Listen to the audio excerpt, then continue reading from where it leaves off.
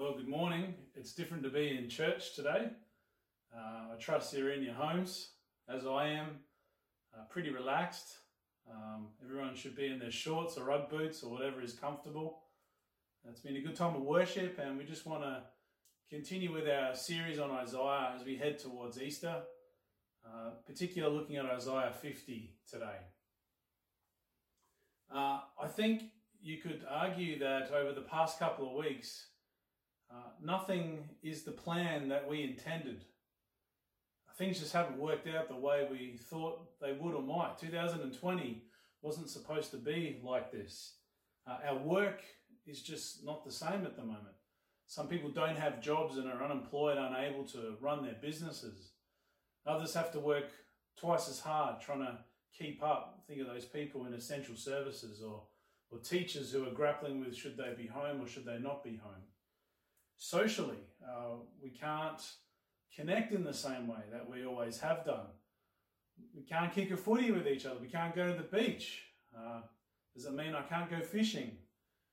How do we engage with barbecues? I have a daughter that has a birthday coming up. What's that going to look like? Socially, things haven't gone to plan. In the government, I'm sure the government had a plan for the year and nothing's gone according to plan. How do you plan for something like this? How do you get through something like this? We need to really pray for our government. They're under a lot of pressure and nothing has gone to plan. Education. All the Year 12 students who are working towards university, what does it mean for them? What does it mean for the preschoolers and children just starting school? Online courses are great, but sometimes you just want to also be face-to-face with someone.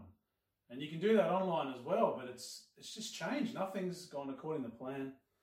Our home life, there's a lot more pressure on our internet data usage now, and I think I'm snacking a little bit more. Our home life has changed where we're around one another more.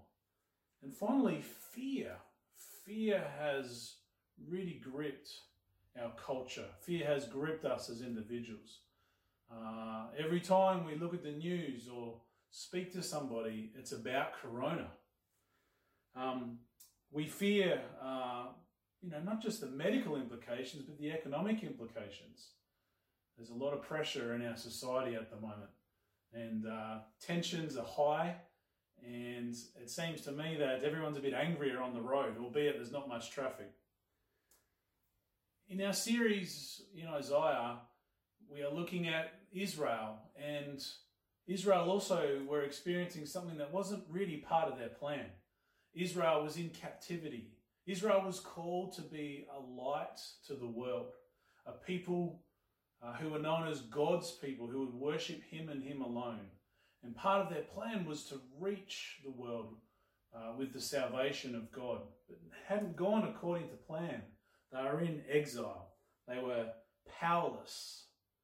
In exile, you have no rights. You have no power. You have no capacity to really influence your destiny and your future. I reckon some of us feel a bit powerless at the moment, maybe cooped up inside. How long can you stay inside and watch reruns of all the daytime television shows? How long can we listen to the radio, the same news over and over again? How long can we go and do the garden? My weeds are growing as we speak. How long can we... We're just powerless. We're powerless. The hardest thing about being powerless is you still need to choose to obey and surrender. And so, as part of our series, we've looked at these actions of comfort. Isaiah 40 starts with God comforting his people. And so we've looked at these actions of comfort and how God is present and tender, how God is all about truth, and how truth is important for us to know and feel comfort. For us to be comforted is to have real help, not just help which is somewhere else or fictitious, but a real, authentic, genuine help. Part of having comfort in our lives is knowing the victory has been won, knowing the victory is coming, knowing the victory has been declared. Determination is part of comfort when we can understand that people are determined to help us. I can receive comfort in that. And so today, as part of our actions of comfort, we're looking at two more: obedience and surrender. We're going to read Isaiah 50, this passage. And as we read it, I want you to note that God is affirming that things haven't gone to plan, but it's not because of God. It's not because of God that there's this coronavirus happening. It's not because of God that there's all this turmoil, not only in our nation, but across the world. Things haven't gone to plan, and it's not because of God. It wasn't God's plan. And God affirms this to the exiles. And as we read this passage, you'll pick that up, as well as a fascinating description of God's deep sadness and mourning for what has happened. God is saddened and grieved, and creation shows it. And then as we continue the passage, we'll see the servant enter. And as the servant enters, the servant will show us what it looks like to obey and to surrender. To obey and to surrender one's own will is hard. So let's read this passage together. I find it interesting that in verse 3, this idea of darkness and being sackcloth and mourning. In many parts of the world, when you want to mourn, you might wear black and you might cover your head. You might show people that you're in mourning by the way you act and the way you come across and by what you wear. And black is often associated with death and mourning. And so this picture is being painted for us where creation, God's response to the sin in the world, is a deep, deep mourning. It's hard for us to grasp. So there's a picture of a dark cloud storm. And it just kind of sums up this mixture of feelings of angst and sadness and grief and mourning and things not the way they should be. Not the way they should be.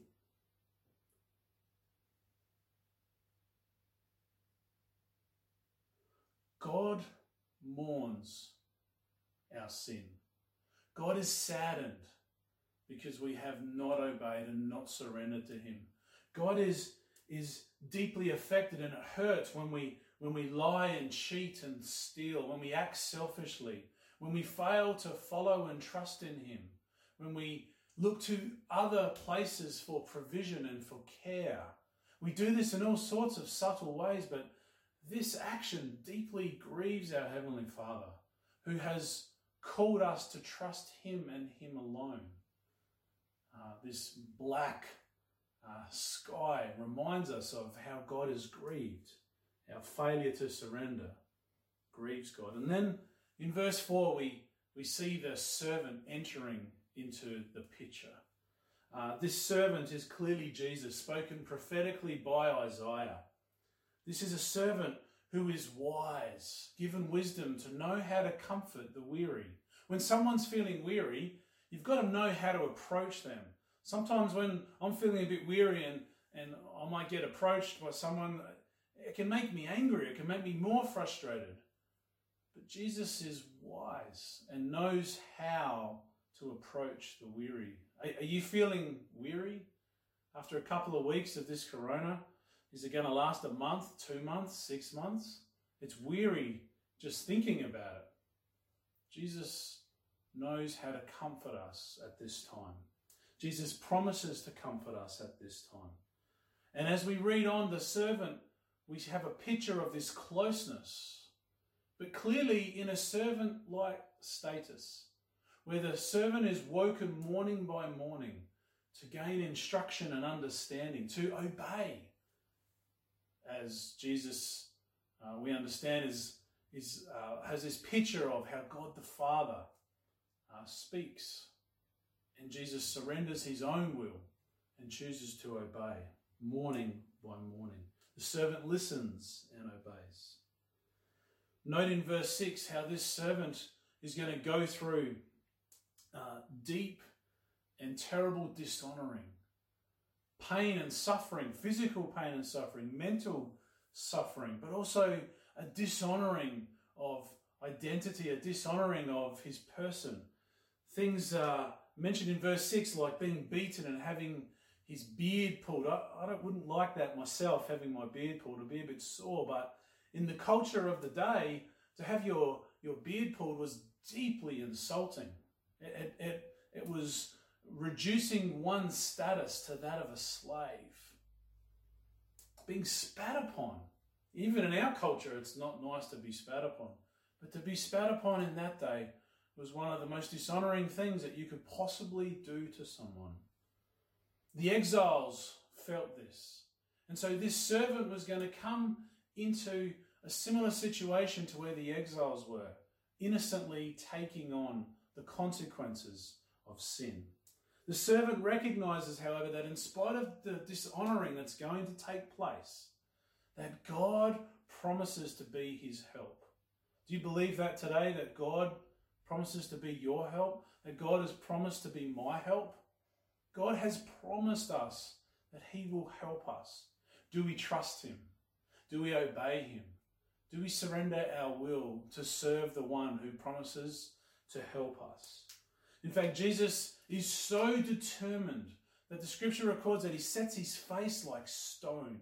In other words, his mind will not be changed. As James shared this morning, Jesus was defiant to the culture. He was defiant to the pain that he would feel. He was defiant to the pressure that he would feel to give in. He was absolutely determined to obey and to surrender his will. Verse 7 gives us a challenge. How do we process this in the light of the coronavirus, in the light of our lives? How can we do God's will now? How can I do God's will when I'm home most of the time? What does it mean, determination for you? How can you be determined in your walk with God? Maybe you can be more determined to trust God for your provision and to set your face like stone, knowing that God will provide. Maybe you can trust God for your health and for your safety and for that of your family and your loved ones and neighbours. Maybe you can trust God for your anxiety and your fear, to cast all your fears and anxieties upon him so that you may know his peace. Maybe we can trust God and be determined to still do good. We have been created to do good works, even in these times of corona. Jeff Biley shared a story of how there were some people in need. And as we all know, toilet paper is prized possession and very expensive. Jeff had an opportunity to share some toilet paper. You don't share toilet paper lightly, but Jeff did. In fact, as I think I recall the story, Jeff shared toilet paper twice with two different people.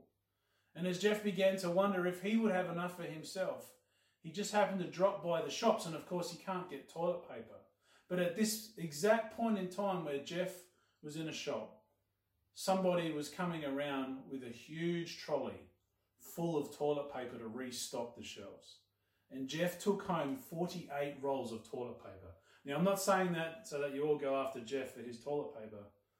I'm just saying that in Jeff's heart, he was determined to do good and be generous. And now Jeff has more toilet paper than what he did before he gave what he had away. I just think that's how God works. In the smallest of circumstances, who would have thought that we would be talking about toilet paper on a Sunday morning? Yet that is exactly what Jeff did, to do good. You see, Jeff, as I witnessed in his heart, was determined to trust God, knowing that he was called for good things, knowing that God is his provider. Jeff freely gave what was given to him. And now Jeff has more than he had when he started. It's important that we trust God and that we trust in his help. It's important that we know that God's won the victory, that the battle we're in, what we're fighting, is not a lost battle, that the victory of God is for us through Christ Jesus. Jesus was determined to wait for the vindication of God. Jesus was willing to allow time to pass where he would face deep injustice that would cost his life in a terrible way. Yet Jesus knew that that vindication, God's justice, would come at the right time. Jesus endured the cross, the torment of the cross, trusting in God as the true servant. The true servant because Jesus obeyed, even to the cross, a criminal's death, a terrible, torturous death. Obedience always requires surrender.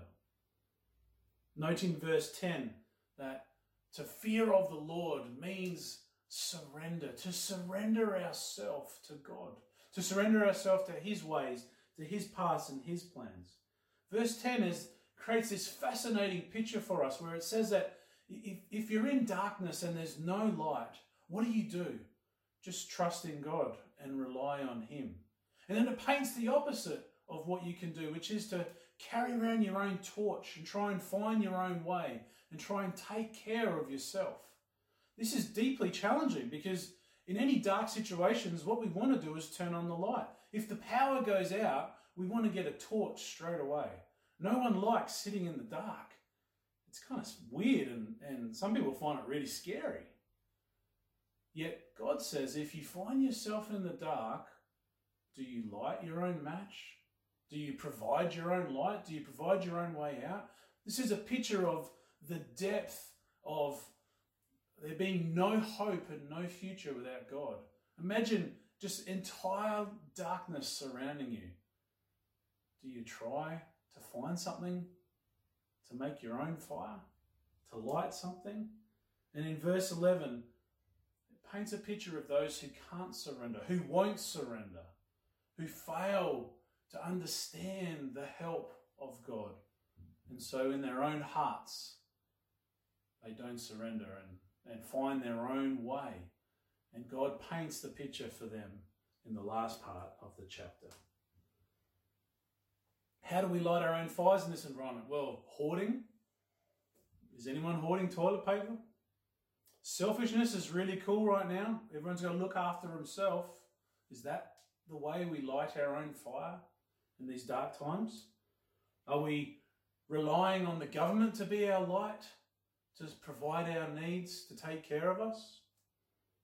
You see, without surrender to God, we can't trust him. We can't trust him. We end up doing it ourselves. We end up trying to secure our own fire, our own ways. It's a fascinating passage. The verse doesn't talk about the darkness going away. It simply says to just trust in God. It simply says just to rely upon God. It's like God wants to show us what he is like. And one of the things that God is like over and over again in the Bible is that God is light. And so when we trust in God and rely upon him, it's like God wants to show us that he himself is our light. And if God is our light, then where can the darkness be? The darkness can only run and hide. So where does that leave us? Well, it leaves us to not trust ourselves, to not trust our own strength and our own capacities. It means that we truly have to surrender. We have to surrender what we think we can do and what we believe we are able to take care of ourselves and look after ourselves and take care of those around about us. Yes, they're all good things to do, but when we reach the point where we become our own God, how can we surrender to God? When Jesus was on the cross, darkness covered the entire land. And echoed in Isaiah 50, Jesus chooses to surrender his life. But in surrendering his life, the Bible records that Jesus entrusts into the hands of the Father his Spirit. Jesus obeyed even to the cross. And Jesus was able to surrender his life because he knew that God was his help.